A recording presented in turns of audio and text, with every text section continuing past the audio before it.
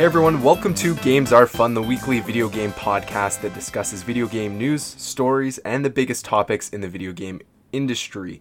My name is Luke, and I am your host. Joining me is my co-host, Adam. Adam, how's it going? How was your Halloween? It's going all right. Halloween was good with Luigi's Mansion. So, how about you? How you doing? Good, yeah. It was kind of a weird Halloween for me this year. I normally, I'm a big horror fan. I'm always about watching horror movies, playing horror games, but this month was just so busy that I never really put too much time and effort into doing that. And then when Halloween came around, I just didn't really have the urge to do any of that. And like I said, I usually play like a horror game or something, but The Outer Worlds has just been taking up so much of my time because I'm enjoying myself so much. I just played that, so I don't get a chance to delve into a whole lot of horror stuff because my wife is not into horror at all. But I do want to give a shout out to Nickelodeon, who did kind of like a small mini-series reboot of Are You Afraid of the Dark? Oh, nice. And it was actually pretty good. That's I enjoyed awesome. It was a little 3-part series. We watched the first 2 episodes, and we didn't get around to watching the final episode until I think it might have been Halloween night, maybe the night before, something like that. So we ended up finishing it up. It wasn't scary by any means, because it was generally for I don't want to say kids, but like a younger teen audience. Yeah, young. But I liked it. I thought it was good. I kind of hope they do more stuff like it. I feel like they could almost do like a solid, almost like a Netflix type series out of it. Keep it kind of just like a shorter series, 8 to 10 episodes long, and do it every year. Yeah. I think that would be kind of cool if they did something. I hope they do more, even if it is just every year it's like a 3-episode something or other. But it was pretty good. So shout out to Nickelodeon for that. That's awesome. I didn't even realize that they were doing something like that because I loved that show when I was, a kid. I remember as a kid thinking it was so especially the title card sequence of the intro of the show, just thinking it was so spooky and creepy. Right. And then now it's, of course, anything that is aimed at kids, once you get older, you kind of realize, it's not as scary as you thought it was, but I might have to check that out for myself. That's cool. I spent Halloween playing Outer Worlds, and then I realized, you know what? If I stay up a little longer, I can wait for the Death Stranding review embargo to drop. So that's going to be one of the big things we talk about today. All the reviews were released last Friday, and it's a very divisive game. Lots of scores that were high, lots of scores that were on the lower side.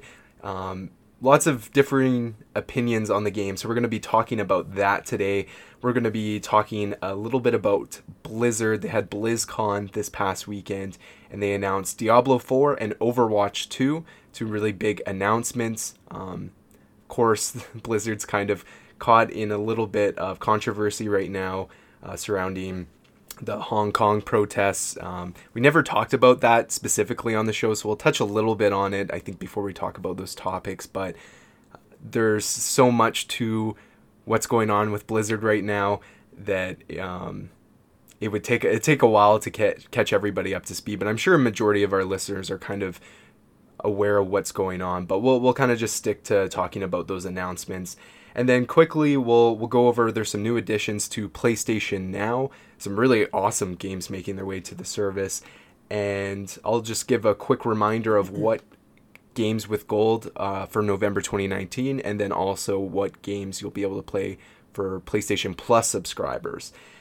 And then, of course, we'll go into what games we've been playing. I've, just like last week, been playing a lot of The Outer Worlds. Adams, you mentioned that you've been playing Luigi's Mansion, so we'll hear all of your impressions around that game. And yeah, we got a bunch of you guys writing into question of the week, so we'll end off the show like we always do with that. Before we get to all that, just a reminder that Games Are Fun is available every Tuesday. It's available on all major podcast services such as Apple Podcasts, Google Podcasts, Spotify, etc. Just search for Games Are Fun on whatever podcast service you use, and we should pop up on there. And a quick reminder that obviously, Death Stranding is just around the corner. We're a couple days away from it, and I'm going to be doing a review episode. I'm still trying to figure out, I'm hoping, the game sounds quite long, and there's people talking about being halfway through it, or only 3 chapters into it after playing maybe 50 plus hours. So I have a lot of gameplay ahead of me. So the plan is to try and finish the game so that I can, do a review and then finish off the episode with doing a spoiler cast. But I also have somebody who possibly might join in on the review, still planning that. So once we get that all finalized and I know when it's going to go up, of course I'll mention it on the show, but I won't know until, I get at least, a couple days. I am taking some time off work to play the game because I'm so excited for it. And, hopefully I'll get enough time in it to be able, next episode, to be able to kind of tell you, hey, this is when the episode can be expected, kind of thing. So you have that to look forward to. So, speaking of Death Stranding, let's do the review roundup. So, people got their hands on Death Stranding earlier in October, and it was pretty heavily embargoed, obviously, being so far away from the release date. But that review embargo was up on November 1st. So, all the major reviews from all the major media sites popped up, and then people, gave their impressions of the game. So right now, based on 76 critic scores, it has a Metascore of 84 on Metacritic. So pretty solid. It has generally favorable reviews. But like I said at the beginning of the show, the game is very divisive. There is a lot of people saying it's, really great, giving it 9s, 10s. Then there's other people that were kind of in the middle to the lower end of things.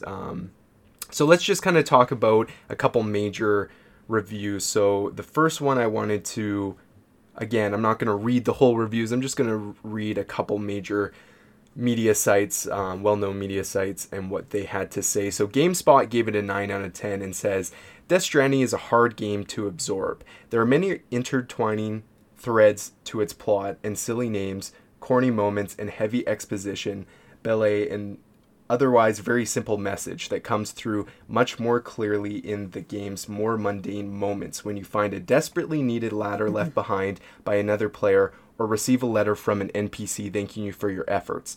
It's positive without ignoring pain. In fact, it argues in both its story and its gameplay that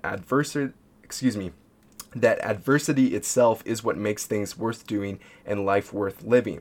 It's a game that requires patience, compassion, and love, and it's also one we really need right now.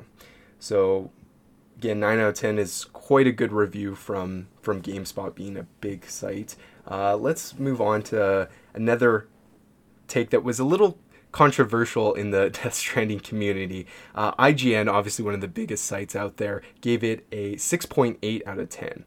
And they say, there's a fascinating fleshed out world of supernatural science fiction to enjoy across its sprawling and spectacular map, so it's a real shame that it's all been saddled on a gameplay backbone that struggles to adequately support its weight over the full course of the journey. And then I'll read one more here. Let's pick Game Informer. They gave it a 7 out of 10. The real issue is that Death Stranding's gameplay really is as simple as it appears to be, and the elements around it, the story, combat, and lackluster mission objectives aren't satisfying enough to anchor the title and get players invested. So, as you can see, pretty widespread, even just with the big sites like GameSpot and IGN.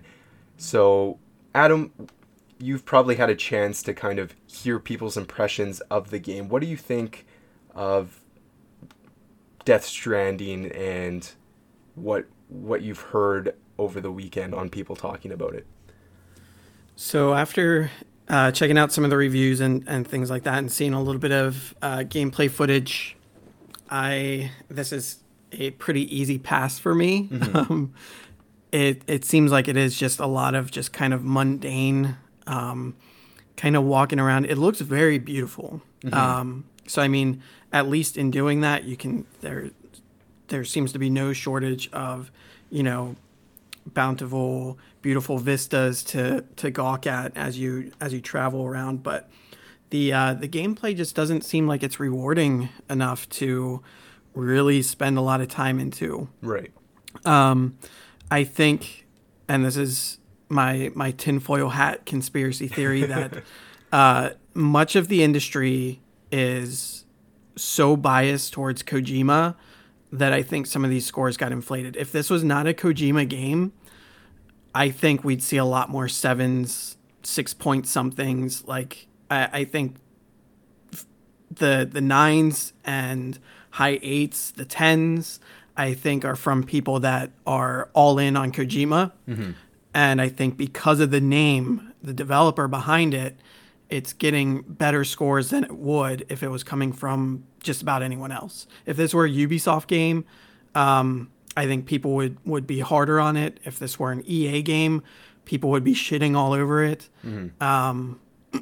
If this were a Nintendo game, they'd probably be getting flack from it as well. Yeah. It just looks like a very open world game that doesn't give the satisfying gameplay that you get from something like a Breath of the Wild, where, yeah, most of that game you're just kind of running around. You kill a couple enemies here and there, but the exploration was fun. The combat was fun. I know a lot of people didn't like the weapon durability thing, but at least you had there wasn't any shortage of weapons to come across, so you always really had something to fight with. You weren't having to go fisticuffs or use a briefcase to attack people. Yeah. It's kind of ridiculous. I don't fault that. I think that's actually kind of a neat idea. You use what you have available to fight. But I think there was more to Zelda just all around that made that game work.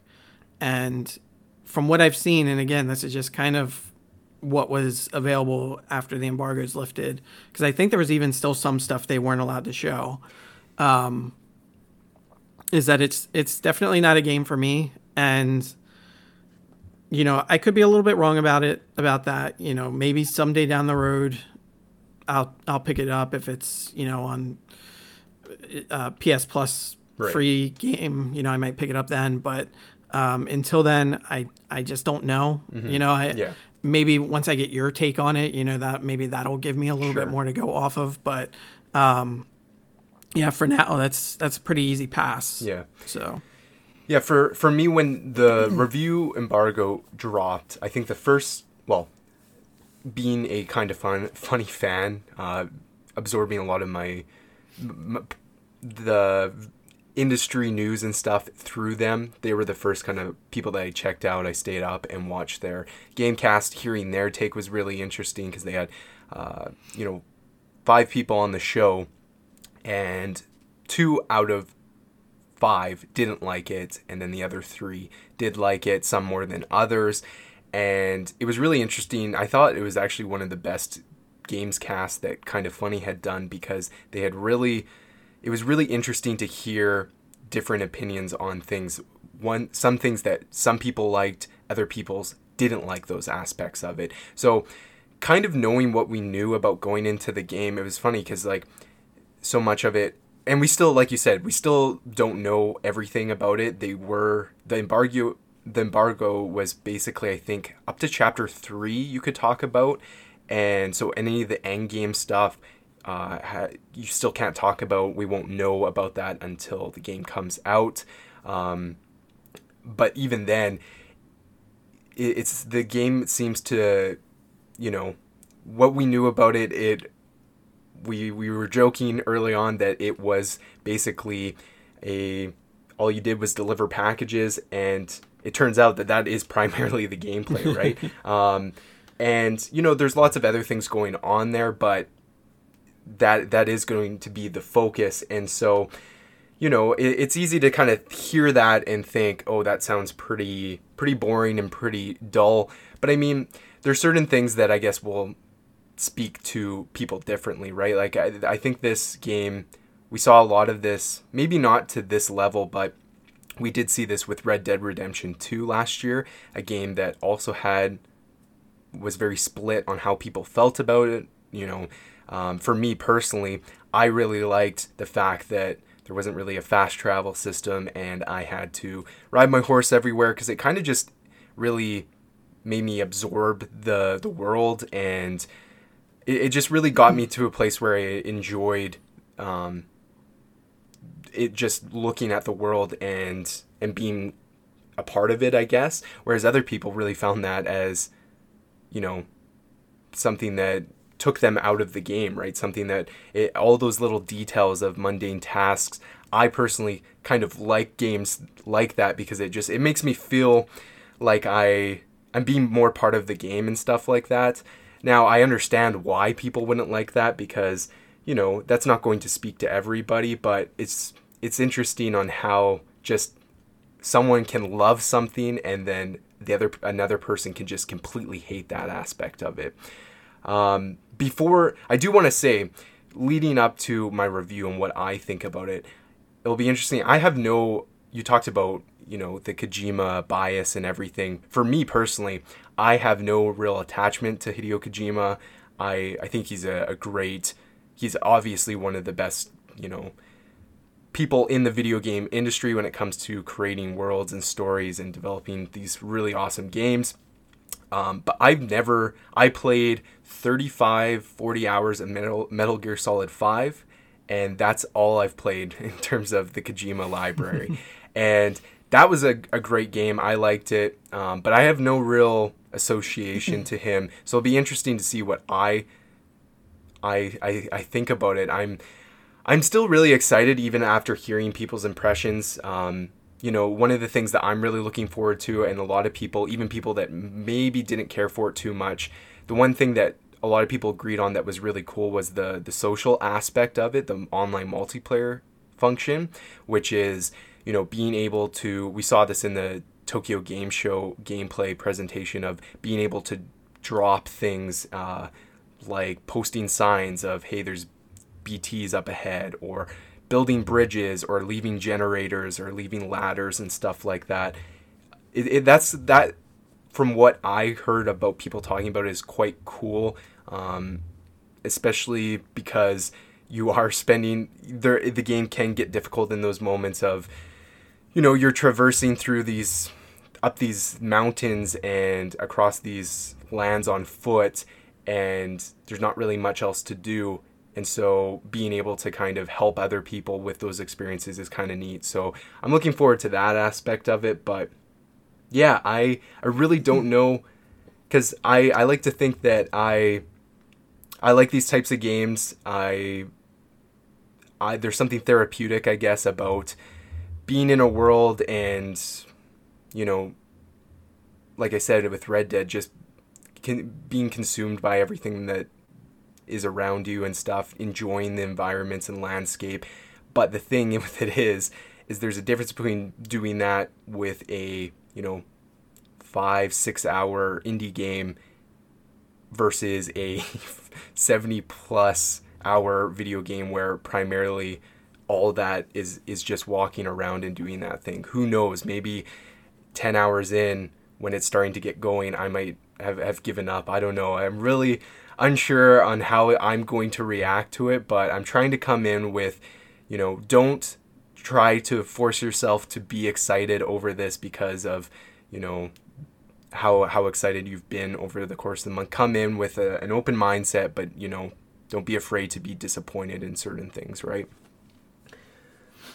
And the other thing too is with these reviews, because there's certainly people out there that this game does speak to, and maybe these like GameSpot, for instance, maybe they just found the right person in that team to review the game, because sure, these reviews are all opinion based. Exactly. So one person, another person in the IGN studio, maybe if they had gotten a chance to review it, the score could have been less, could have maybe been a higher score.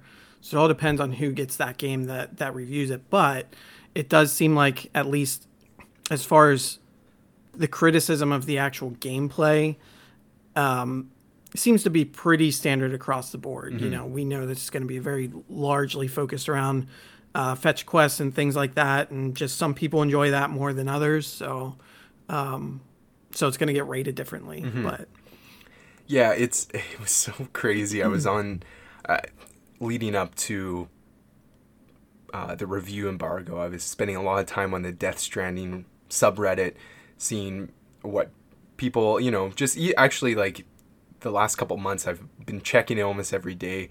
And once review scores dropped, it's crazy how, and this is no different than any other game release, when reviews drop, and if people totally I think they just, how do I put this? They take those review scores like it's, speaks for everyone on those games. Yeah, like you said, it's one person's opinion. And when they're doing things like comparing, IGN gave, this shitty ass shovelware game a 8 out of 10, and they gave Death Stranding 6.8 or whatever. Where's the consistency in that? It's like, well, they're two completely different people with two completely different play styles, and they're two completely different games. You can't judge them, right? Like when someone compares a score of Fortnite to something else, you're dealing with two different kinds of people and how they play games, and they're different games in a sense. So you can't do that. And I also don't understand why people are getting so upset over them, thinking that that's not fair, and having not even played the game yet, right? Like, it's like, how can you get so upset over a review score? And the thing is like, even if, like, for example, earlier this year we had Days Gone, right? Days Gone didn't get super favorable reviews. It was pretty mixed. There was a lot of reviews that were on the lower end of things, and I played the game. I probably put 30-40 hours into it. I never beat it, and up until that point, I enjoyed it. I had a good time with Days Gone. Some of the issues that people talked about, I started understanding where they were coming from, and finding myself feeling the same way. But just because a game has this review score, don't let that influence, I take what they have to say for it. Don't focus so much on the scores, right? It's so crazy to me how people get so caught up in that. Anyways, I wanted to rant about that just because it was so frustrating, because there's these diehard, probably Kojima fans getting so upset over IGN score, and it's like, again, guys, it's one person's opinion. Look at so-and-so over at GameSpot, they thought something else. People are going to have different opinions, so just relax. Anyways, should be interesting. I'm still looking forward to it. Next week's episode, I obviously will have played the game by that point, and I'll be able to, I don't want to give away too much, because I obviously want you guys to come in and check out my review episode, but I will give some initial impressions. I'm hoping at that point I can be at the 20 plus hour mark, depending on when me and Adam record, but expect to kind of hear my initial thoughts next week.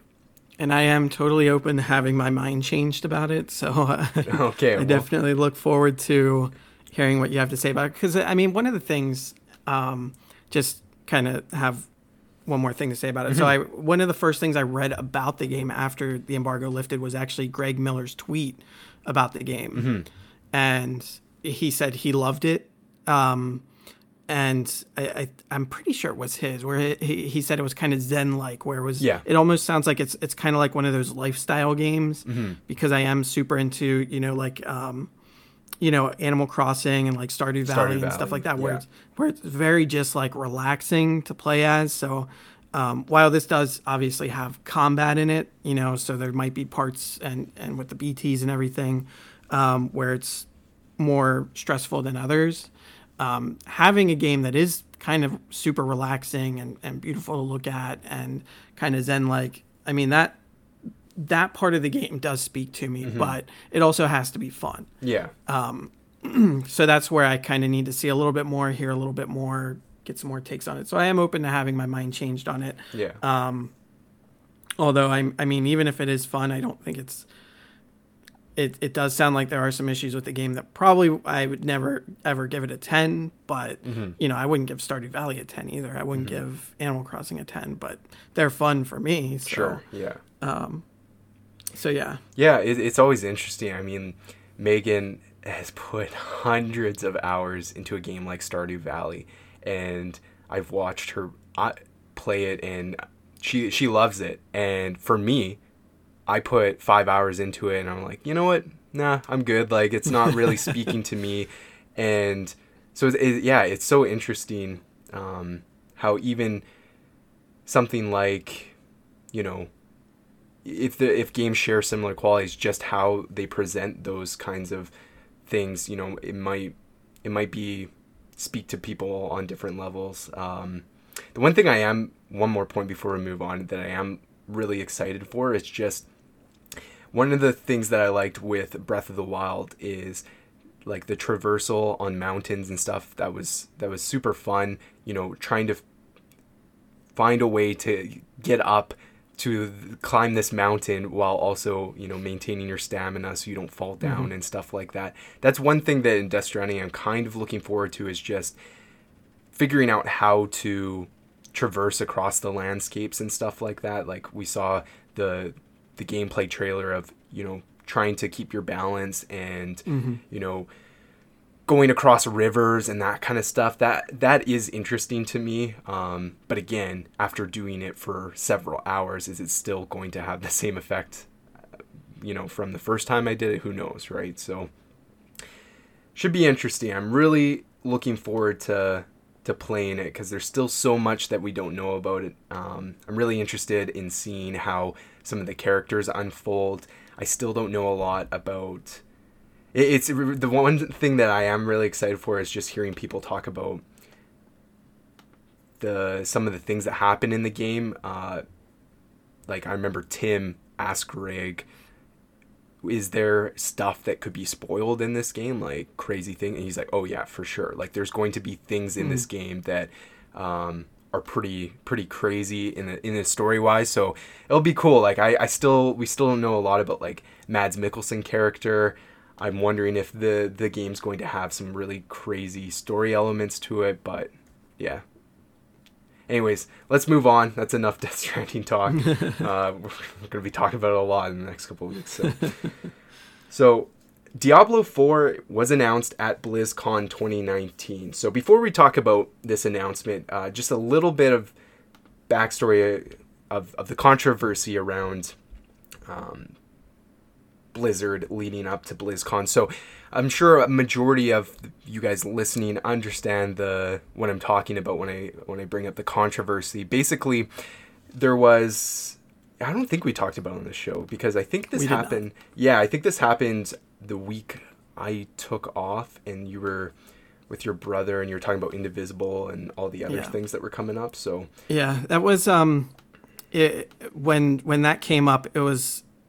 I know it was a hot topic, but it was also a little bit more political than I was willing to jump into. So I kind of just left that out. Yeah. And it's, and that doesn't necessarily mean that we think that it's not important or anything. It's just, I also felt the same way. There's just so many things to it. It's more than just, Blitzchung with the Hearthstone being, banned for what he said on the live stream and everything like that.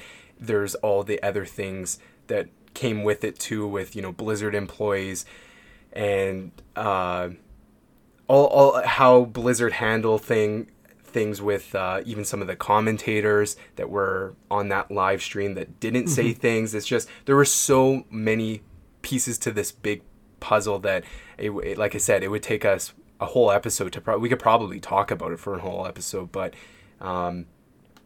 basically, long story short, let's just summarize that it's not just Blizzard. There's other companies like the NBA, and that's just one that comes to mind, but with the Hong Kong protests coming out, and people protesting those, and big major corporations kind of suppressing that freedom of protesting and because, a lot of these major companies, have their money over in China.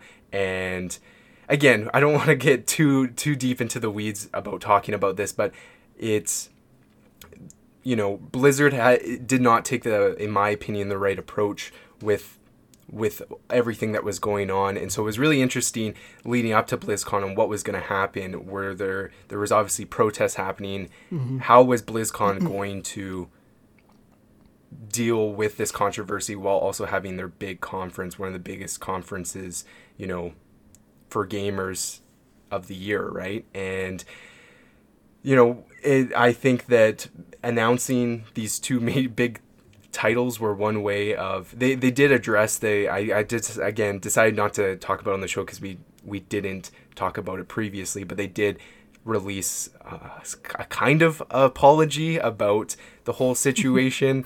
I don't know if you want to bring up anything before we talk about Diablo 4 or anything. I mean, not really. Like, it's just the apology was not the best apology ever. Yeah. But they did sort of make amends somewhat to, like, Blitzchung. Like, yeah, he got his winnings, and his ban got reduced to 6 months, I think. So they kind of backpedaled a little bit, but I don't think I think they did it just to save face. Yeah. And yeah, it's still a big tangled mess, I feel like. Yeah. And I think I'm a little curious to see if, when the next one of those comes around, that if there's going to be more people that kind of want to poke the bear. Mm-hmm. Well, and that's just it, right? Is the whole thing that Blizzard, their whole stance on it was that their terms and service state that you can't be making political statements and things like that. But the thing is the political statement is, they're protesting for democracy. So it's like, right. That's why this is so controversial. Is like, why would you suppress something like such as democracy? And if they're coming out with a stance, it's like, oh, it doesn't matter the topic, this is the stance we have on these things, that wasn't necessarily the best choice, because now people might, if somebody protests something else, like, how is Blizzard going to be able, if they do the same thing, that could even create more controversy for them. Mm-hmm. I think Blizzard really needs to weigh the things. Like, obviously, you need to put some parameters around that, because you don't want people saying, white supremacy or things like that. But if there are things that, like democracy or, gay rights or something like that, where you need to kind of give some more leniency around those things, I think. Because if you don't, it definitely doesn't look like a good approach for you and your company, I guess. Right. Anyways, so let's just move on, I guess, to these things. I did want to touch on that, though, because it felt weird not bringing it up and then just diving into it. So let's move on. Diablo 4 announced at BlizzCon 2019. So this is from Andrew Webster from TheVerge.com. So Diablo 4 is finally official. Blizzard announced the game at the opening ceremonies for BlizzCon 2019 in Anaheim, California, and it marks the first entry in the series since 2012's Diablo 3. The game was revealed with a lengthy cinematic showing off a new, darker tone that harkens back to earlier games in the series. Here's how Blizzard describes the basic premise. Diablo 4 takes place many years after the events of Diablo 3, after millions have been slaughtered by the actions of the high heavens and burning hells alike. In the vacuum of power, a legendary name resurfaces. During the event, Blizzard stressed that Diablo 4 would go back to the franchise's darker roots, which among other things means more blood and gore. The first three announced classes are the Barbarian, Sorceress, and Druid. Here's a first short look at the actual gameplay. And here's Blizzard on the technology behind the new game. Diablo 4 is being developed using modern technology that pushes the franchise to dark new depths. This technology is the heart of everything players will see, hear, and feel. delivering much higher fidelity and a more engrossing experience. It opens up countless possibilities for the Diablo series, from smooth character animations such as the druid's fluid shapeshifting to the seamless vast overworld players will travel across in search of the next loot-filled underground dungeon. Ultimately, Diablo 4 will ground players in a grittier and deadlier world. While rumors of a fourth mainline Diablo game have persisted for some time, Blizzard hadn't officially spoken about the game until today. At last year's BlizzCon, the company revealed Diablo Immortal, a mobile spin-off that has yet to actually launch 1 year later. Meanwhile, back in March, the original Diablo was made available digitally for the very first time. There's no word yet on a release date for Diablo 4, but it will be coming to the PC, PS4, and Xbox One. Adam, are you a Diablo player? I am. So how do you feel about this new game announcement? I'm really excited about it. The announcement is a little bit tarnished because of the political stuff that we mentioned earlier. Mm-hmm. It feels like they're kind of, I'm sure they had it already planned to make the announcement here at BlizzCon, but it does in a way feel like they're using that to distract from the political madness that we just talked about. Excuse me. But that being said, I am super excited for Diablo 4. I did watch there was a story trailer where they kind of show, I guess, how everything kind of begins for this game with a very cinematic trailer. And then they had the gameplay trailer for the 3 classes that they mentioned, and it looks great. It looks very fluid. It looks fun. The characters look dynamic and their abilities and everything. Like the druid looked super cool. Like you see him kind of going around, and then just all of a sudden he turns into a big bear. Takes out a couple enemies. Like that's cool. The sorceress, her abilities looked really good. Barbarian kind of looked like the least interesting out of the 3 that they showed. But barbarians are usually pretty straightforward. Just kind of beat the hell out of people classes. Exactly. So, but yeah, I'm really excited about this. I hope we get some release information soon. It'd be kind of nice to know when we can expect it.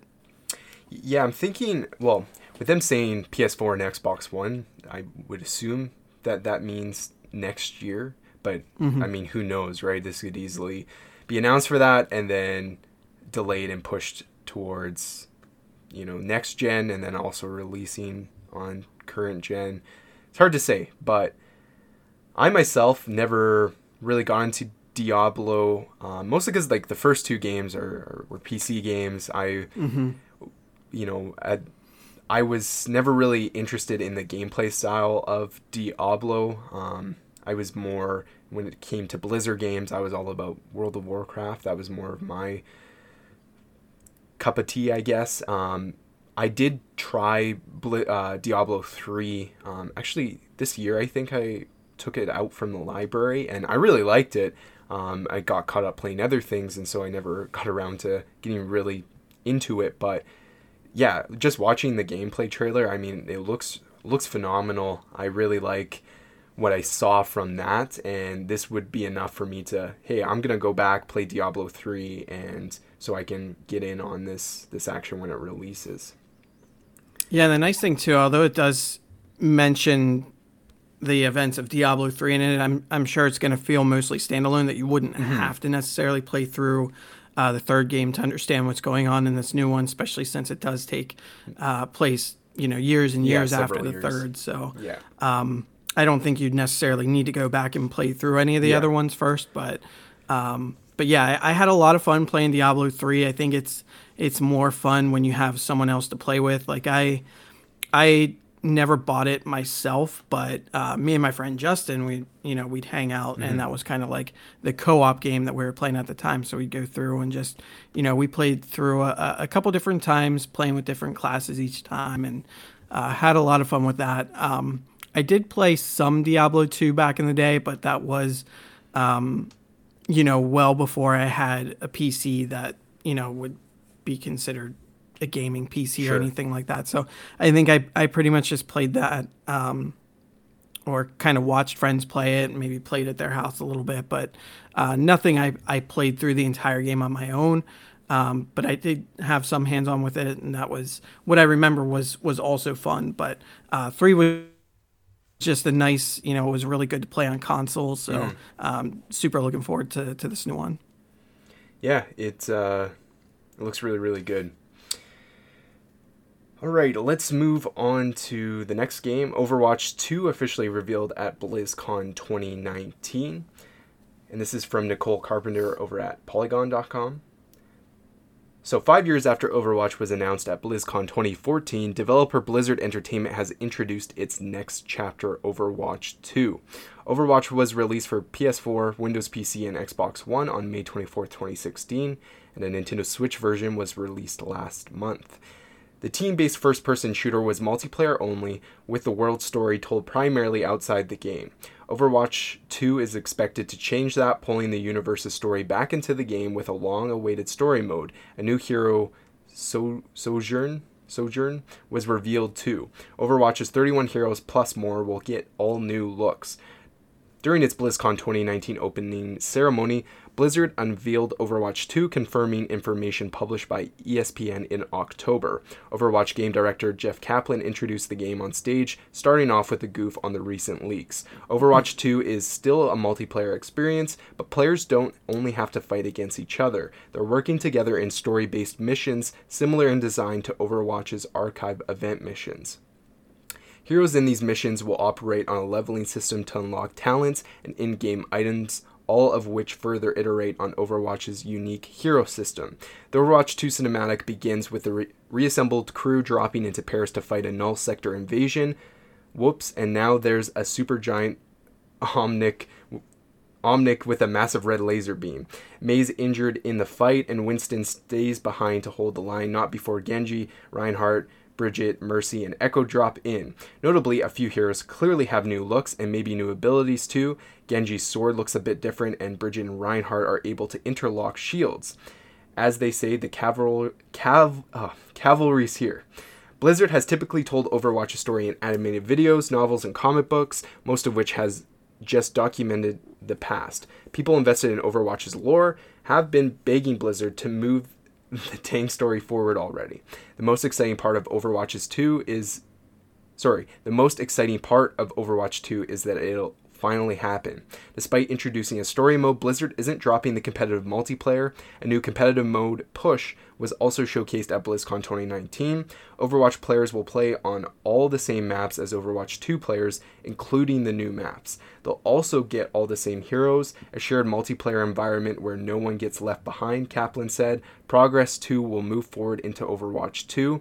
BlizzCon attendees can try out Push, Rio de Janeiro, and new Toronto map during the event. So, does this do anything for you, Adam? Not really.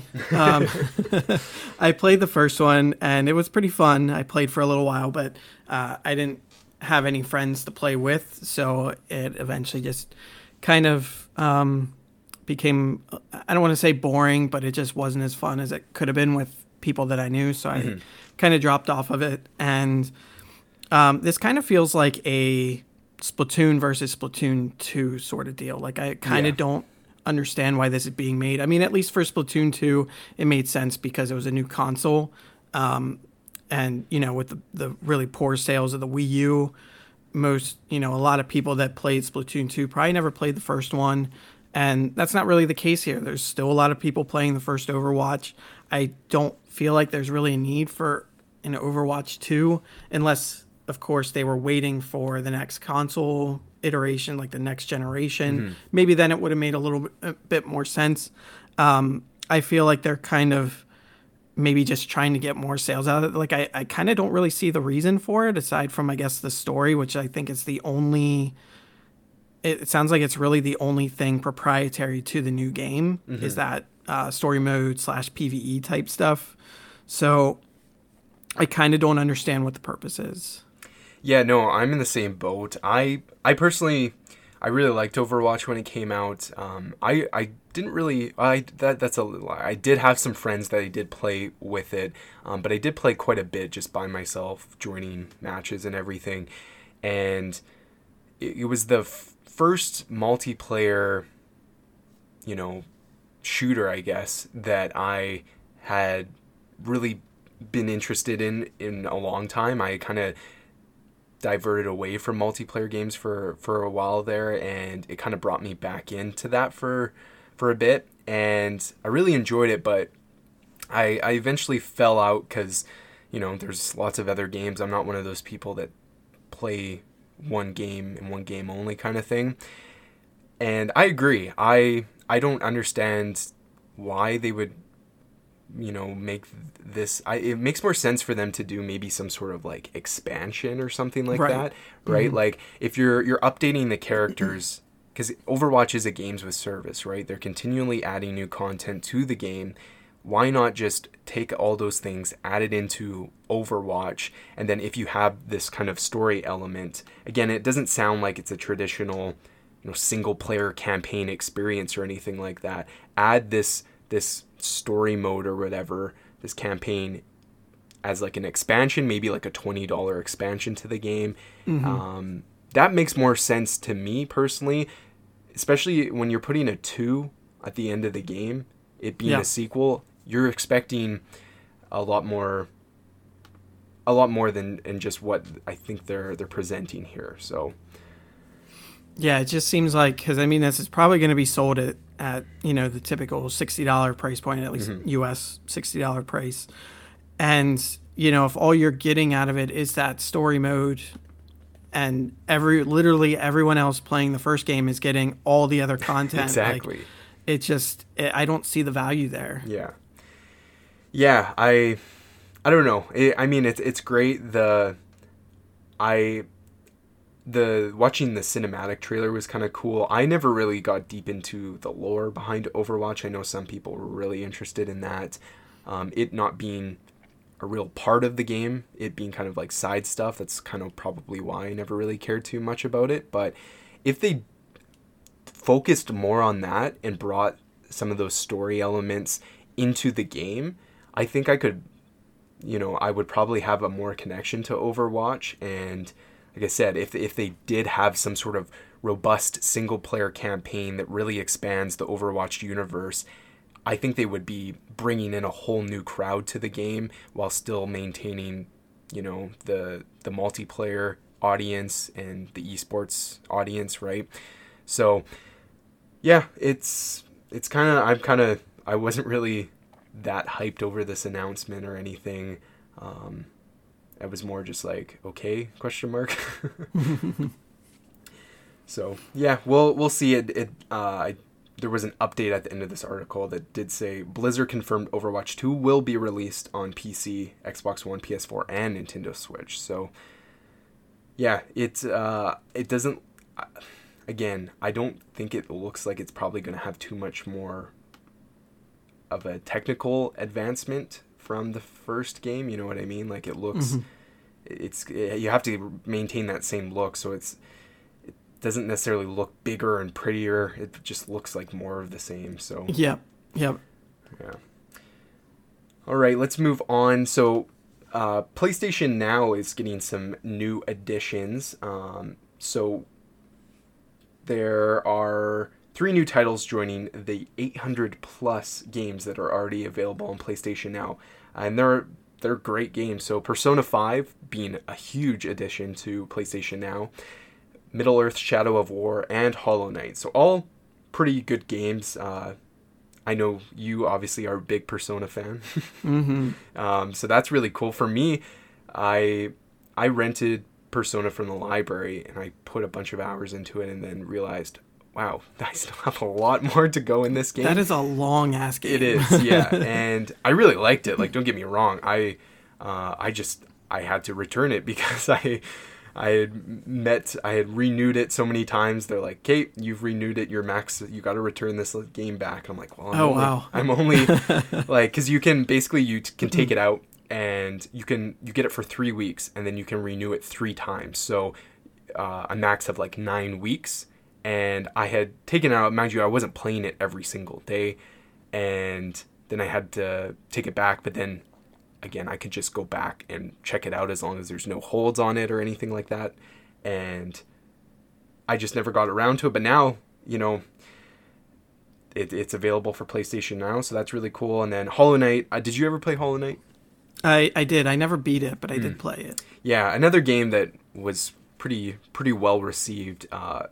From my understanding, it's a kind of a difficult game, so that's kind of why I haven't checked it out, because I'm a little intimidated by how difficult it might be. And then Middle Earth: Shadow of War, obviously the sequel to Shadow of Mordor.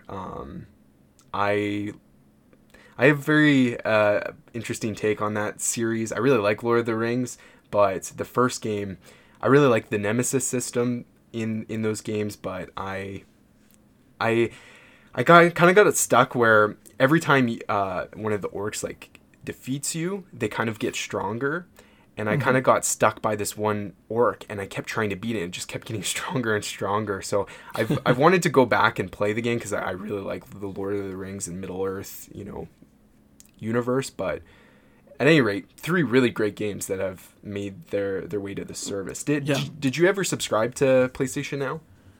I think I did, like, when it first came out, and at the time there wasn't a whole lot on there. And the streaming, because it was all streaming at the time, and the streaming kind of sucked. Like, it was very jittery, and I was even plugged in. Like, I was hooked up Ethernet and everything, so it's not like I was trying to play over wireless. Yeah. And it wasn't a good service to play on. So I understand now that they've improved the service, and now they've given the option that you can download certain games as well, so that you have it on your system, so you don't have to worry about the streaming quality of it. So the one thing that I found that once I saw this, I decided to look through at the library and see what all was on there. And sadly, it's all kind of older stuff. They have Uncharted 4, they have God of War. There's another really big one they had on there. GTA 5. GTA 5, yeah. So they have some really good games on there, but they are older, and they're sort of time locked. Oh, Infamous Second Son was another one. Yes. And they're kind of time locked. So a lot of these games are leaving January 2nd, 2020. So, and they just put them in October. So, you essentially have just a few months to play these games. Now, I'm not sure if you download them, if you get to continue playing them after they're removed from the service. Probably not, but... Yeah, I did some brief searching online. I wasn't able to find anything, mostly because I think up until now, I don't know that they've ever really removed a whole lot of games from the service. So, and I think the downloading thing is pretty new as well. Yeah. Being able to download games. So I think it's kind of unclear right now. And Sony's official PlayStation Now page didn't explain if you would lose access to those downloaded versions. So it's tough to tell. So, it's good, but again, it's older games, and you only have a certain amount of time to play them. So it's definitely not where Xbox Game Pass is. Yeah. But apparently PlayStation Now has more subscribers to it, which I guess when you look at total sales of consoles, that kind of makes sense. But Game Pass is far and away the better service, in my opinion, because they're all download games, and they're all day and date games. Look, like we just talked about Outer Worlds. That just came out on Game Pass, and brand new game. And that's how all of Xbox's games are going to be going forward. Plus, you do have some third-party stuff in there. And I will say PlayStation Now does have a lot of good third-party support in there. I was taking a look through, and so it's not all just first-party stuff. They say they have up to 800 games on there, which is a pretty extensive library, very diverse library. So there is a lot on there. So it is kind of one of those things, like if you're just getting a PlayStation 4 now, or you just recently got one, you don't have a big game library, PlayStation Now could be a good way to open up your library, because you do still get all the trophies and stuff for playing those games. And they reduced the price on it too, so it fits more in line with like a Game Pass pricing. And so I think I'm interested to kind of test the quality of the service now, but I don't at the same time want to pay the money to try it. So right, yeah, but yeah, it's cool. I want to say a couple months ago, maybe more than that, I decided to check out the service. It was definitely before, God of War and Uncharted 4 made it their way, but it was definitely after the download function became available, and I subscribed to it, and I think I played a couple like walking simulator type games, like Everybody's Gone to the Rapture. I downloaded Dark Cloud from like the PlayStation 2 game. Yeah, because I played that back in the day and was feeling nostalgic for it, and saw that it was included on PlayStation Now. So I'm like, oh, I'm gonna check that out for that. And yeah, for it definitely, once you are no longer subscribed to it, it locks you out of those games. So I still had those games downloaded after I unsubscribed, and there's like a little lock by the game, so you do have to continue to subscribe to them.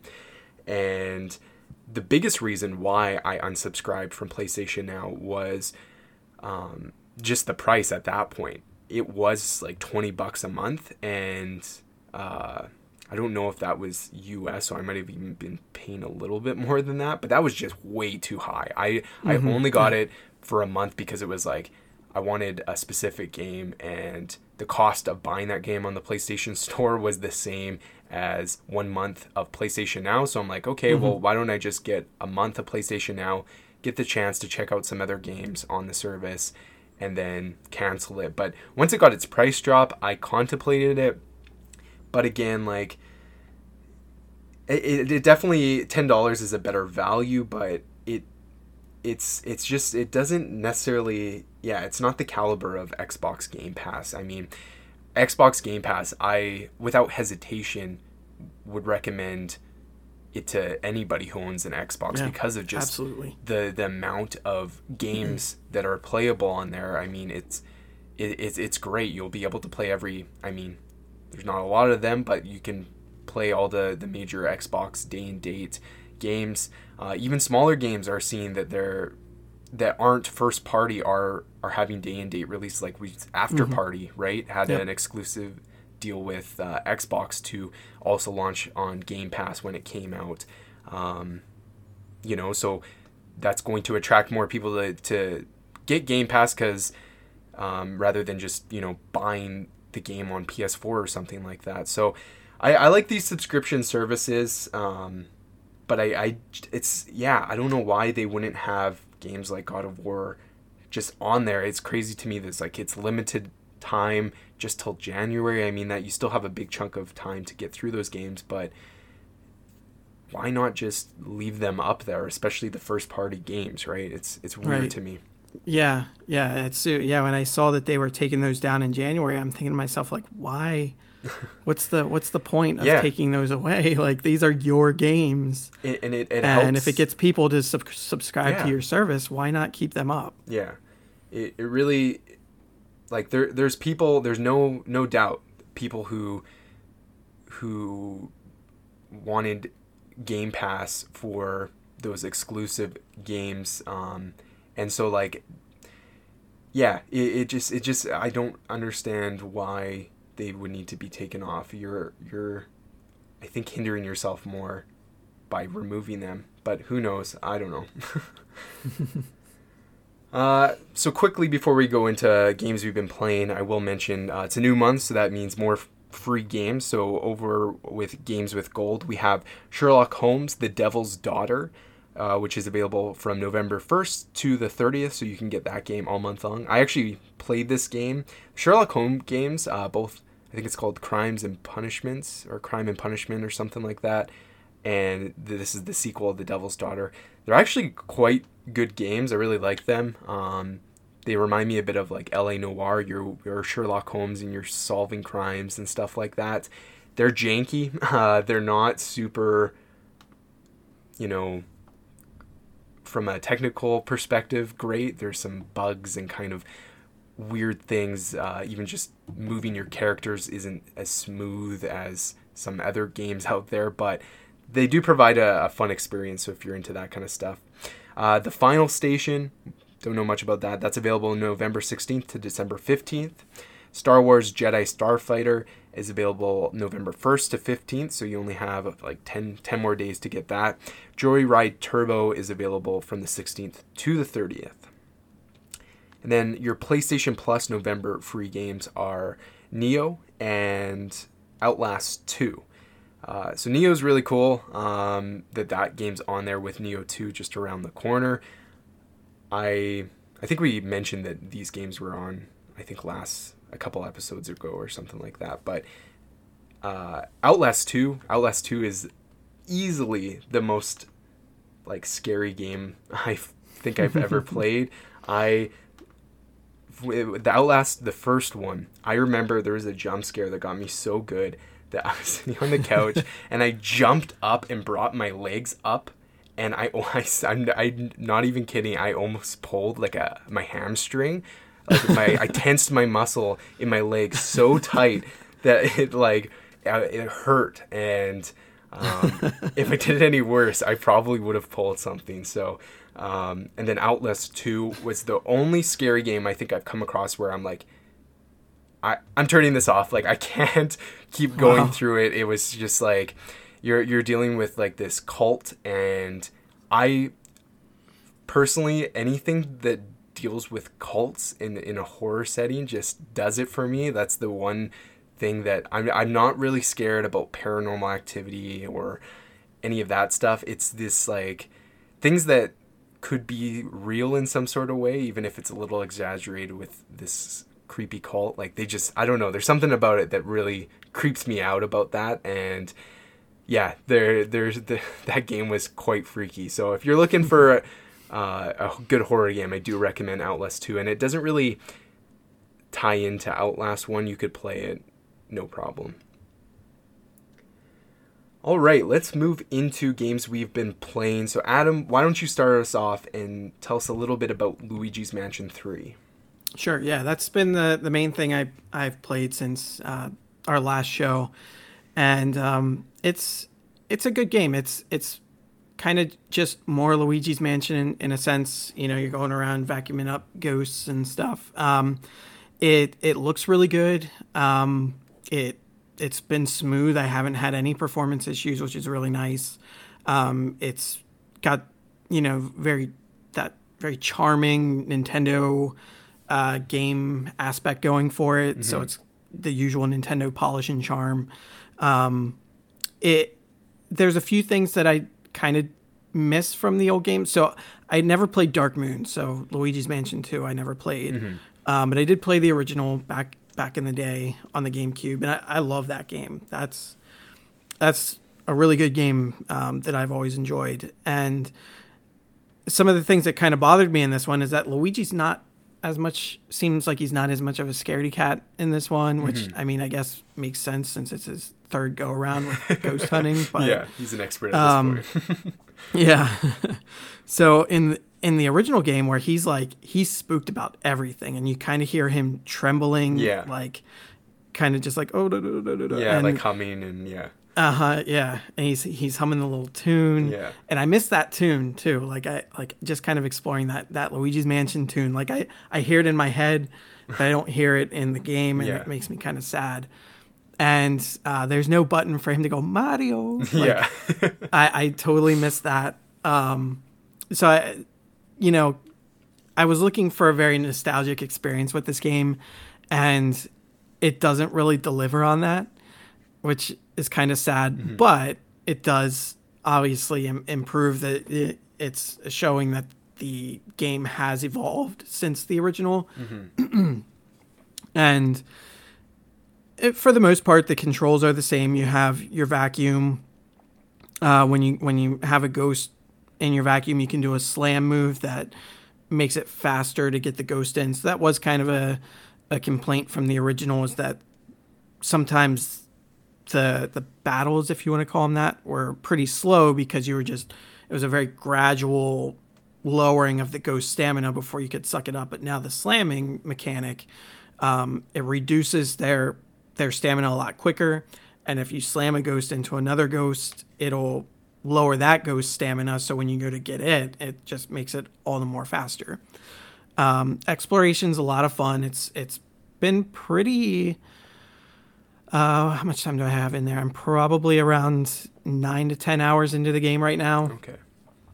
So technically there's more. So here's the issue I had. So I was playing through. I got about 4 hours into the game, And I made it to a boss where, as I was fighting the boss, the game would crash on me. And wasn't really sure how to fix it. I went online and I saw someone had deleted the game and then went back into the store and re-downloaded it because mine was a digital copy. Mm-hmm. So I tried that. So it didn't take too long, probably less than an hour to download the game. It's not huge. So I did that. That didn't seem to fix it. So I'm like, I saw people saying that they deleted their save file and started again. I'm like, well, I'm 4 hours in. I don't really want to have to do that. Yeah. But so I almost just quit the game outright. I was ready to call Nintendo for a refund on the damn thing. But so I'm like, screw it. I really want to play this game. So I'm going to start a new file. So I did, made it to the same part. The game crashed on me again. Same boss fight. This time it wasn't as long. I mean, this was barely 3 hours this time because I was able to get through things a little bit faster, skip cutscenes. But it did it again. I'm like, I have no idea what to do here. And I made sure the game was on the latest version. So I kind of stopped for a little bit. And I'm pretty sure I did this. I had done this already the first time, but just to be safe, I figured I'd try it again as I did if you press and hold the power button down, you get some power options to either do like a restart or just shut down. Yeah. So I did a full on, just total shutdown, let it sit for a couple minutes, powered it back on, went into the boss fight again, and it worked. I made it through. So I don't know if maybe, because I swear I did the shutdown before, but maybe I just did a restart. Maybe the difference, you have to do the shutdown and not the restart if you run into that bug. But, so it worked. I was able to make it past there, and that was, I think it was floor 6 was where I was running into the issue. Oh, okay. And now I'm up to floor 11, I believe. So after that point, there was a series of you get into some different, once you hit floor 6, it kind of takes you out of the haunted mansion kind of experience. You're no longer just in a haunted house, and it takes you to very thematic environments. So there's a castle environment. There's a very it's almost like a rainforest took over part of the a floor of the hotel, and you're in that. And so once you get into these upper floors, these themed floors, the puzzles get a little bit trickier. It's a little bit, you might have to think about things a little bit more to try and progress through, which is nice. There's a very heavy focus on puzzle mechanics in this game versus the at least the original. Mm-hmm. So that was kind of nice. It does make you think a little bit. There's some decent puzzles in there. They give you, which I'm sure you probably saw from previous information, but the Gooigi kind of second character that you kind of get. Yeah. So you can go back and forth and control Luigi or Gooigi. So Gooigi can get into spaces that Luigi can't. He can kind of get through gates and vents and stuff like that. So there's a little bit more exploration you can do with him, and you kind of go back and forth. And, there's certain puzzles you need to solve by using both of them. And some of those are really interesting, well thought out. Some of them are a little bit more frustrating. But I think overall, the experience is good. There's not as much when you do get into combat. You don't really go against so much. There's a lot of smaller ghosts, I guess you could say, kind of minion-y type ghosts that you would get in the original. And this one is more heavily focused on bigger fight, boss fights. So I feel more often than I almost feel I've encountered more bosses than I have smaller encounters. Okay. Which is okay. Mm-hmm. It just feels like you go through a puzzle section and then you have a boss fight, and then puzzle section, then boss fight. It'd be nice if there was a little bit more of a mix-up between them. But I ran into a section where it was just infuriating, and again made me want to quit playing the game. And there's a point, just very minor spoilers here, I guess. The game likes to do things that are irritating. So the main thing, you're going up the hotel, you have to get elevator buttons from some of these bosses so that you can go up to the other floors. Well, the game likes to frequently take these buttons away from you. It's like, hey, hooray, I beat this boss, I got a button. And then it's like, nope. We're gonna have some stupid friggin' thing come up and take your button, and you got to chase it all over the goddamn hotel. and it was just give me the damn button. Yeah. Like, it just feels like sort of artificial, like, gating at that point to kind of, I guess, fluff out the content. And that's not how it felt for me. I was just frustrated. I'm like, let me just get to the next area instead of retreading through this same floor again, going over and over, kind of doing extra puzzles to get this button back. And then the only other part that I just really didn't like is there's kind of like a take on like a lazy river, like you're in like a little inner tube in this kind of water system, and you use the vacuum to kind of either blow yourself to kind of propel yourself through this waterway. Meanwhile, you have Gooigi up on like a dry space that's opening gates for you and stuff. And the controls in this section were just infuriating. Seemed like no matter what I did, I had no control over what I was doing. And it was awful. And the boss fight for that area, you fight on this inner tube thing, and it was just more difficult than it had to be. So there are definitely some frustrating things. The controls in general can be kind of not the greatest, and I think that even kind of stems back to the original game. Is there's kind of a lot of things that a lot of different abilities that they have you do or have at your disposal, which is nice. You don't want to just feel one note with the vacuum. So having these extra tools at your disposal is nice, but when the controls for movement and aiming aren't the greatest, like it's kind of at odds with each other, and it can be kind of annoying. So, but overall, like, I'm still enjoying it. While I do miss, like, once you get to those themed areas, I do miss the kind of just general haunted theme. Like, it doesn't feel like a spooky game, which, like, aside from the ghosts in it that you capture, like, that's about it. Like, I feel like a lot of the spookiness was taken out. Like, and I'm trying to think back on the original Luigi's Mansion. I had a lot of fun with that game, and there was certain points in that game where I was kind of spooked. And I don't know if that was just a product of me being younger, or if Nintendo just toned down the spookiness for this game. I'm not sure, but like in the first one, when the power goes out and you kind of have to go back through and turn the power back on, that was kind of a spooky time because you didn't know what to expect. Kind of going back through, and then of course Luigi being scared the entire time through that game kind of gives you it kind of transposes that onto me as the player to where I'm kind of feeling what Luigi's feeling. Sure, and again, because he doesn't feel as much of a scaredy cat in this one. Like, it kind of doesn't make me feel as much of a scaredy cat. I don't know. But it's less spooky, which is kind of sad. But the different environments that they put you in, it is a lot more varied. There's some really cool places. There's a lot of cool puzzles. So overall, the gameplay is really good. I'm enjoying the game. I still just keep wanting to go, even though there's some frustrating parts. I want to keep going back because I want to play more of this game. I haven't beaten it yet, but if I were to give the game a score right now, I'd probably give it like a 7.8. Okay. So it's really good.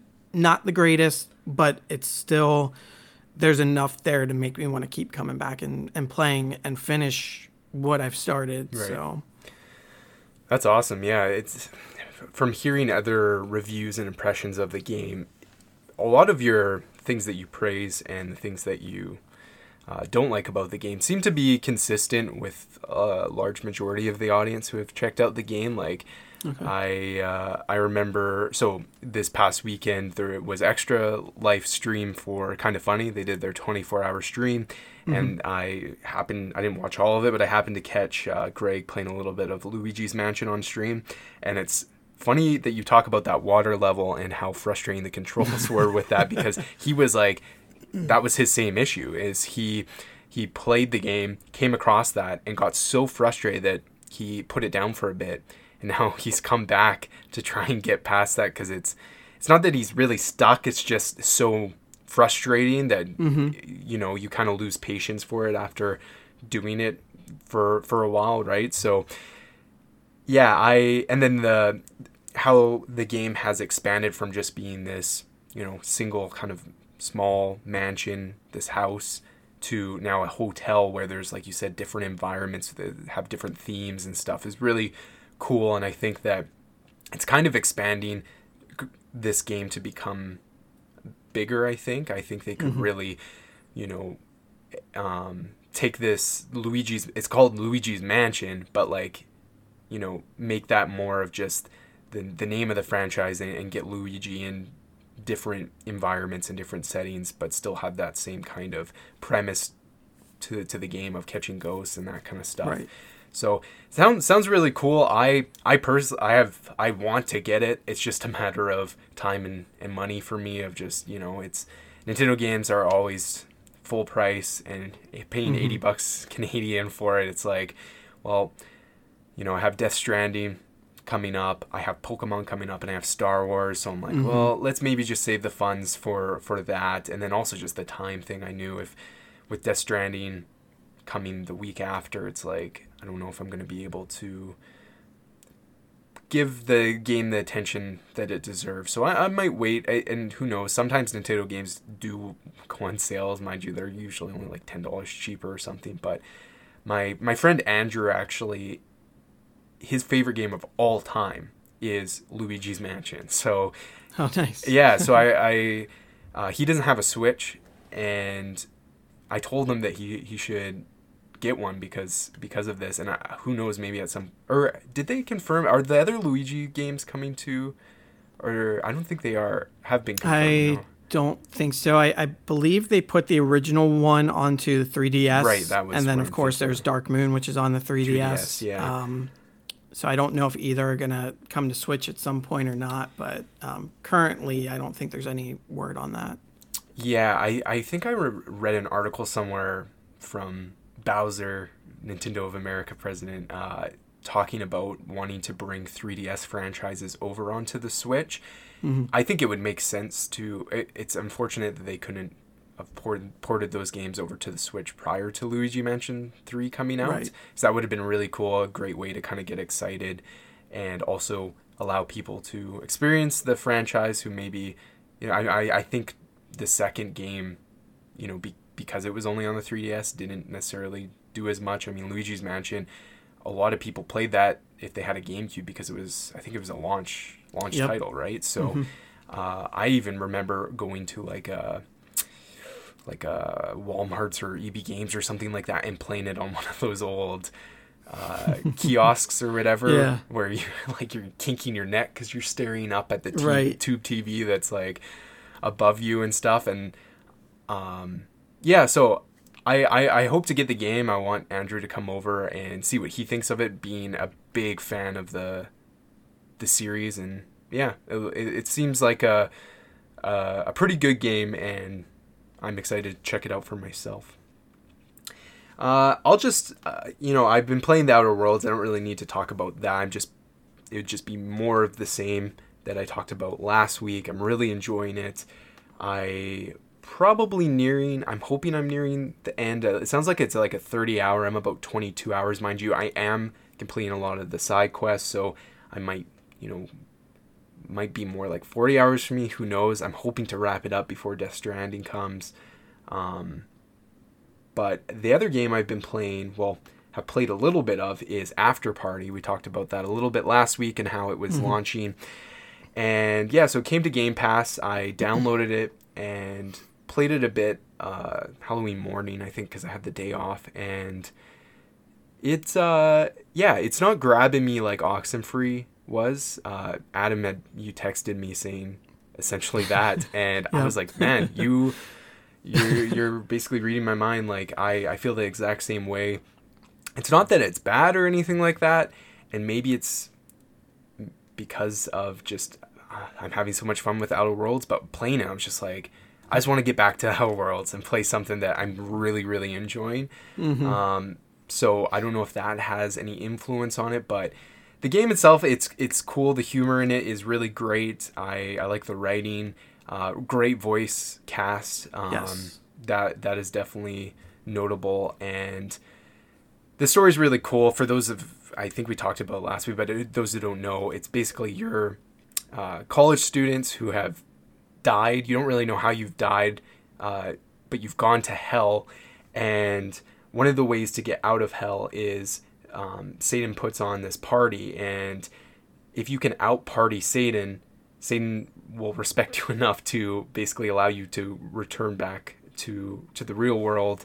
And yeah, it's really funny because like hell is, you know, hell obviously is supposed to be this horrible place, but you go down there and it's just like, you know, everyone is partying and drinking, and there's a lot of humor to a lot of the characters. There's obviously other humans that are down there, and as well as demons and stuff. So that's really funny interacting with these demons.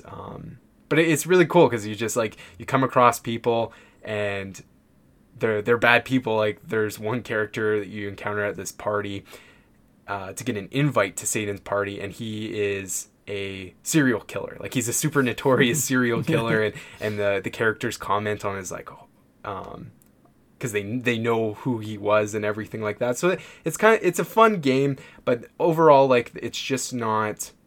I think what Oxenfree had was this great sense of like mystery, and you're really engaged to kind of figure out what's going on in this world. And you know, I think After Party just has a different tone to it that isn't grabbing me as much as Oxenfree did. How about you? You obviously had the same kind of impressions for it, but what did you think? I mean, you pretty much hit the nail on the head. I mean, like Oxenfree, like I just played that like earlier in October, late September, something like that, and I thought I really enjoyed that because it was like the mystery of it all was just kind of like I had to keep going. I had to know what was going on and what was going to happen, and it was kind of spooky, so it kind of fit the time frame just right. And this one, you know, like you said, the voice acting's great, the writing's good. It's I don't know, it's just not grabbing me. Like the narrative isn't compelling me to keep going.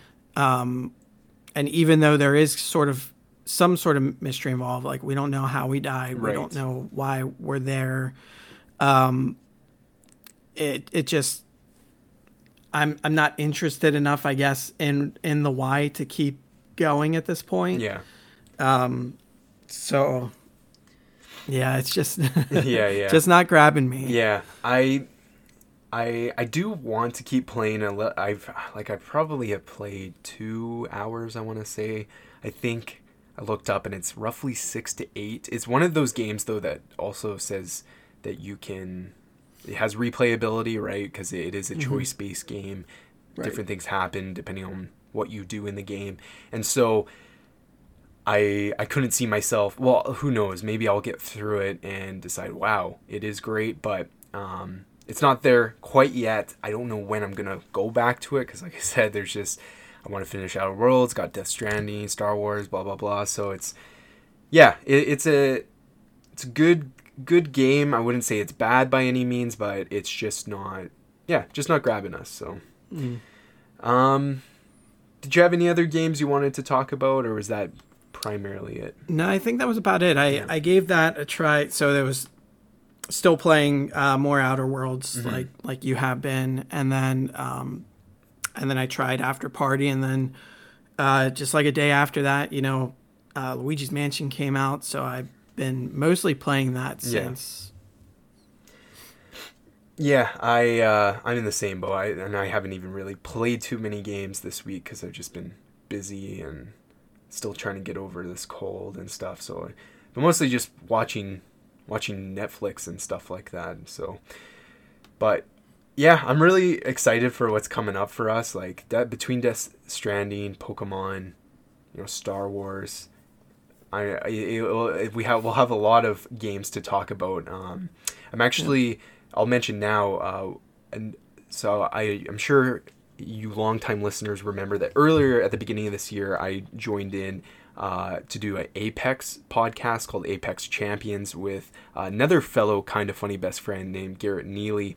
And Garrett has expressed interest in coming on the show to talk a little bit about Death Stranding, Pokemon, and Star Wars as well. So we'll probably have some good conversations coming up about those games this month. So I'm really looking forward to those. And not to even mention that, like, I'm getting ready to get into the Star Wars mode because, like, as we were talking, we got Mandalorian coming up with Disney Plus. Yeah. We have Star Wars Jedi Fallen Order and, Rise of Skywalker just around. I got my tickets locked and loaded for that. Nice. I'm usually on the ball of knowing when they go live, but I kind of forgot about it, and thank goodness that I'm a part of like the Kind of Funny Facebook group, because I went on Facebook, was scrolling, they're like PSA Star Wars tickets are on sale right now, and I got my tickets right away. And I think I planned for the later showing, and there was probably only like, it's the ones, I'm going to a theater where you pick your seats, right? And there was probably like 6 seats left or something like that. And I was like, oh man, I got to get on this right now. So yeah, I'm pumped to kind of get into that mind frame for Star Wars. Me and Megan are probably going to rewatch all the Star Wars movies and stuff like that. It'll be fun.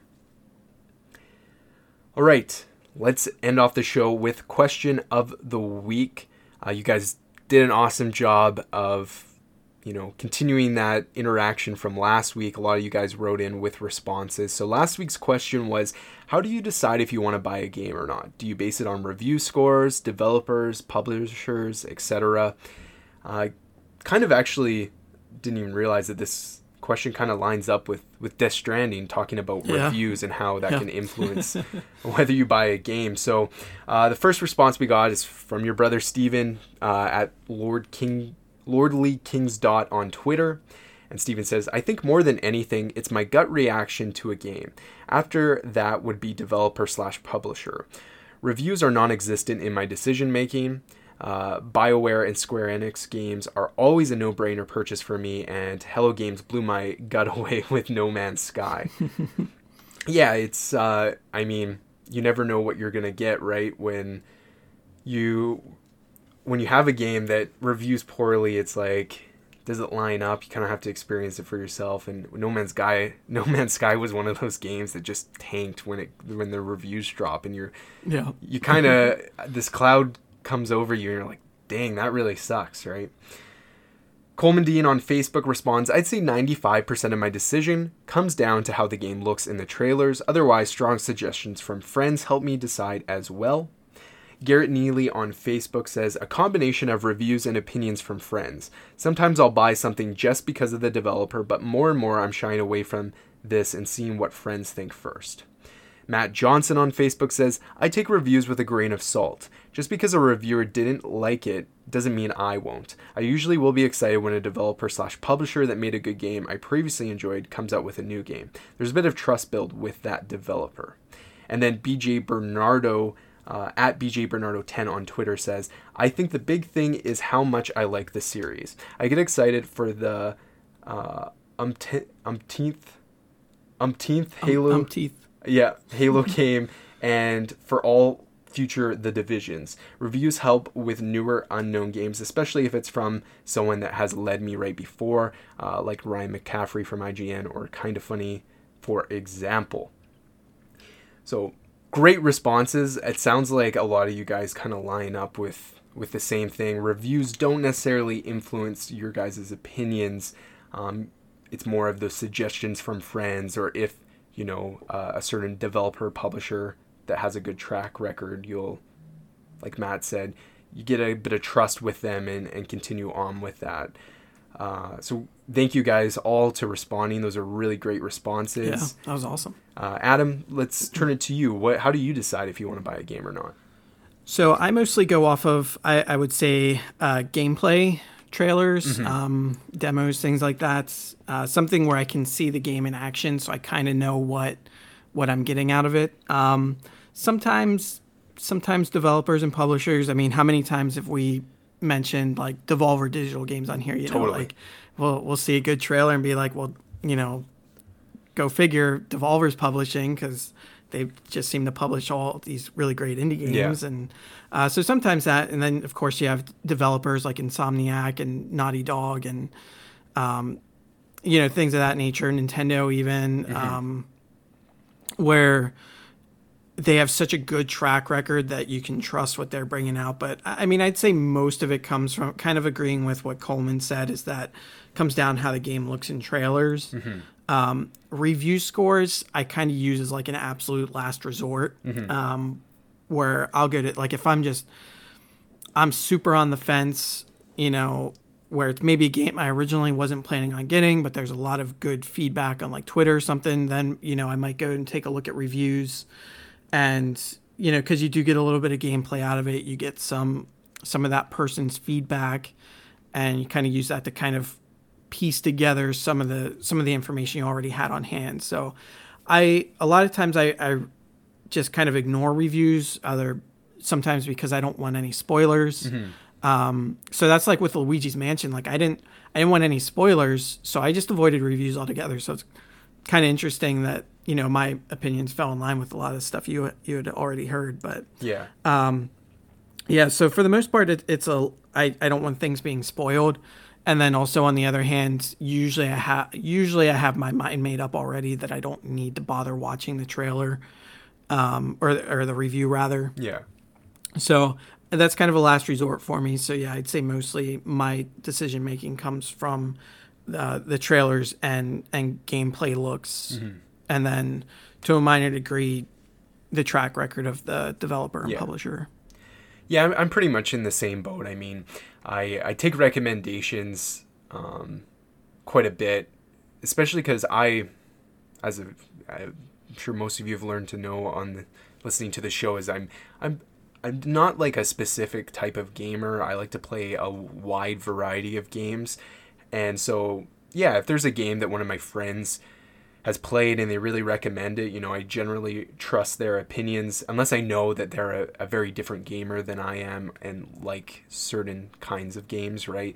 I generally give it a try. Like a great example of is you giving a raving review about Indivisible, and a game that I never knew anything about. I was going to purchase it, but then I found out that my library has a copy of it, so I'm just waiting for they got physical copies for Xbox One and PS4, and so I decided, well, why don't I just save myself $50 and, you know, check it out at the library. I'm still just waiting for me to I don't know how many people are in front of me, but I should get it hopefully in the next 3 or 4 weeks or so. But so I'll take recommendations for sure.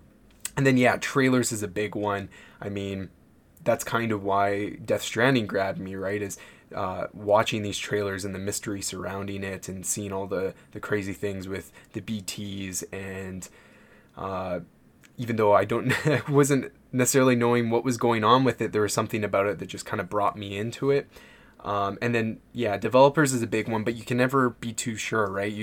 Devolver Digital, that's a great example of a company that I like so many of their games that I'm probably going to check out if they release a new game, right? But then you have things like, I'm a big Bethesda fan, and, you know, you come across games like Fallout 76 where they drop the ball on it, and so it's like, you never know, right? At some point, one of your favorite developers can make a misstep and stuff like that. But, you know, it's really hard to say. And then when it comes to reviews, I generally don't ever base my opinion on reviews. I like, in terms of like the traditional scores and stuff like that, I will, you know, help. If I'm kind of on the fence about a game, I'll let somebody's impressions of something, you know, help me decide if I'm going to get it or not. So, you know, I didn't, even with Death Stranding, I did not read IGN's review. I didn't watch their video because I heard they showed a little bit of gameplay stuff. I kind of want to go in not knowing too much. But I read things like Polygon or Kotaku's review where they don't give scores and they just like, here's how I felt about the game, just to hear those impressions and stuff like that. That's why I sometimes like review sites like Kotaku who don't put a number on things, and because there's so many people I think that get caught up in that, which I've already talked about on the show today. But yeah, that's just kind of how I base it. Yeah, if a game is also just looks like nothing else, like Death Stranding, those are games I'm attracted to, so that's another thing that helps. Yeah, and that was one of the things where Death Stranding, like me going in and looking and watching some of these reviews, because that was sort of my last resort on this game. I'm like, I have no idea what this game is. Like, I'm going to have to risk the spoilers to see if this is a game I actually want to buy. Yeah. Because I was so on the fence about it. And it was kind of one of those things where after kind of piecing together from those different reviews where it's like, okay, well, this doesn't really sound like a game for me, so I'm going to pass on that. So it was something I kind of had to check into, just because I still have no clue what I'd be getting into. So totally, yeah. And reviews are helpful in that sense. Like, if all the reviews for Fallout 76 didn't come out and talk about all the bugs and issues that game had at launch, it's like, you know, if I would have just went in because I'm a Fallout fan, and maybe I would have been disappointed, right? They kind of helped me, okay, maybe I'm going to hold off on this title and wait for a price drop or something and before I check it out. So anyways, thank you guys again for the responses. Of course, we got to issue this week's question. So what genre of video games just doesn't click with you? So is there any specific types of games that, you know, might be very popular that you just don't really mesh with? So you can write in your answers to the email address gamesarefunpodcast@gmail.com, or you can go over to Facebook or Twitter at gamesarefunpod on Twitter, and the link for Facebook, they're all down in the show notes. Respond with your answers below and we'll read them out on next week's episode. All right, so this has been episode number 71 of Games Are Fun. We're getting closer and closer to that 100 mark. I don't know when it will line up. I haven't done the math on it, but I want to do something special for episode 100. I don't know what that will be yet, but maybe we'll do something for it. Yeah, Adam, where can people find you? You can find me on Twitter at AdamPalooza85. And you can follow me on Twitter at LukeAllenArm. Follow the show at Games Are Fun Pod. Look for us on Facebook. Search for Games Are Fun. And of course, I haven't posted for a long time, but if you're interested in following us on Instagram at Games Are Fun Pod on there as well. All right, we will talk to you guys next week. We'll have some initial impressions of Death Stranding. Yeah, so enjoy your week. Have fun with Death Stranding, hopefully, if that's what you're doing this weekend. And we will talk to you guys next Tuesday. See you later.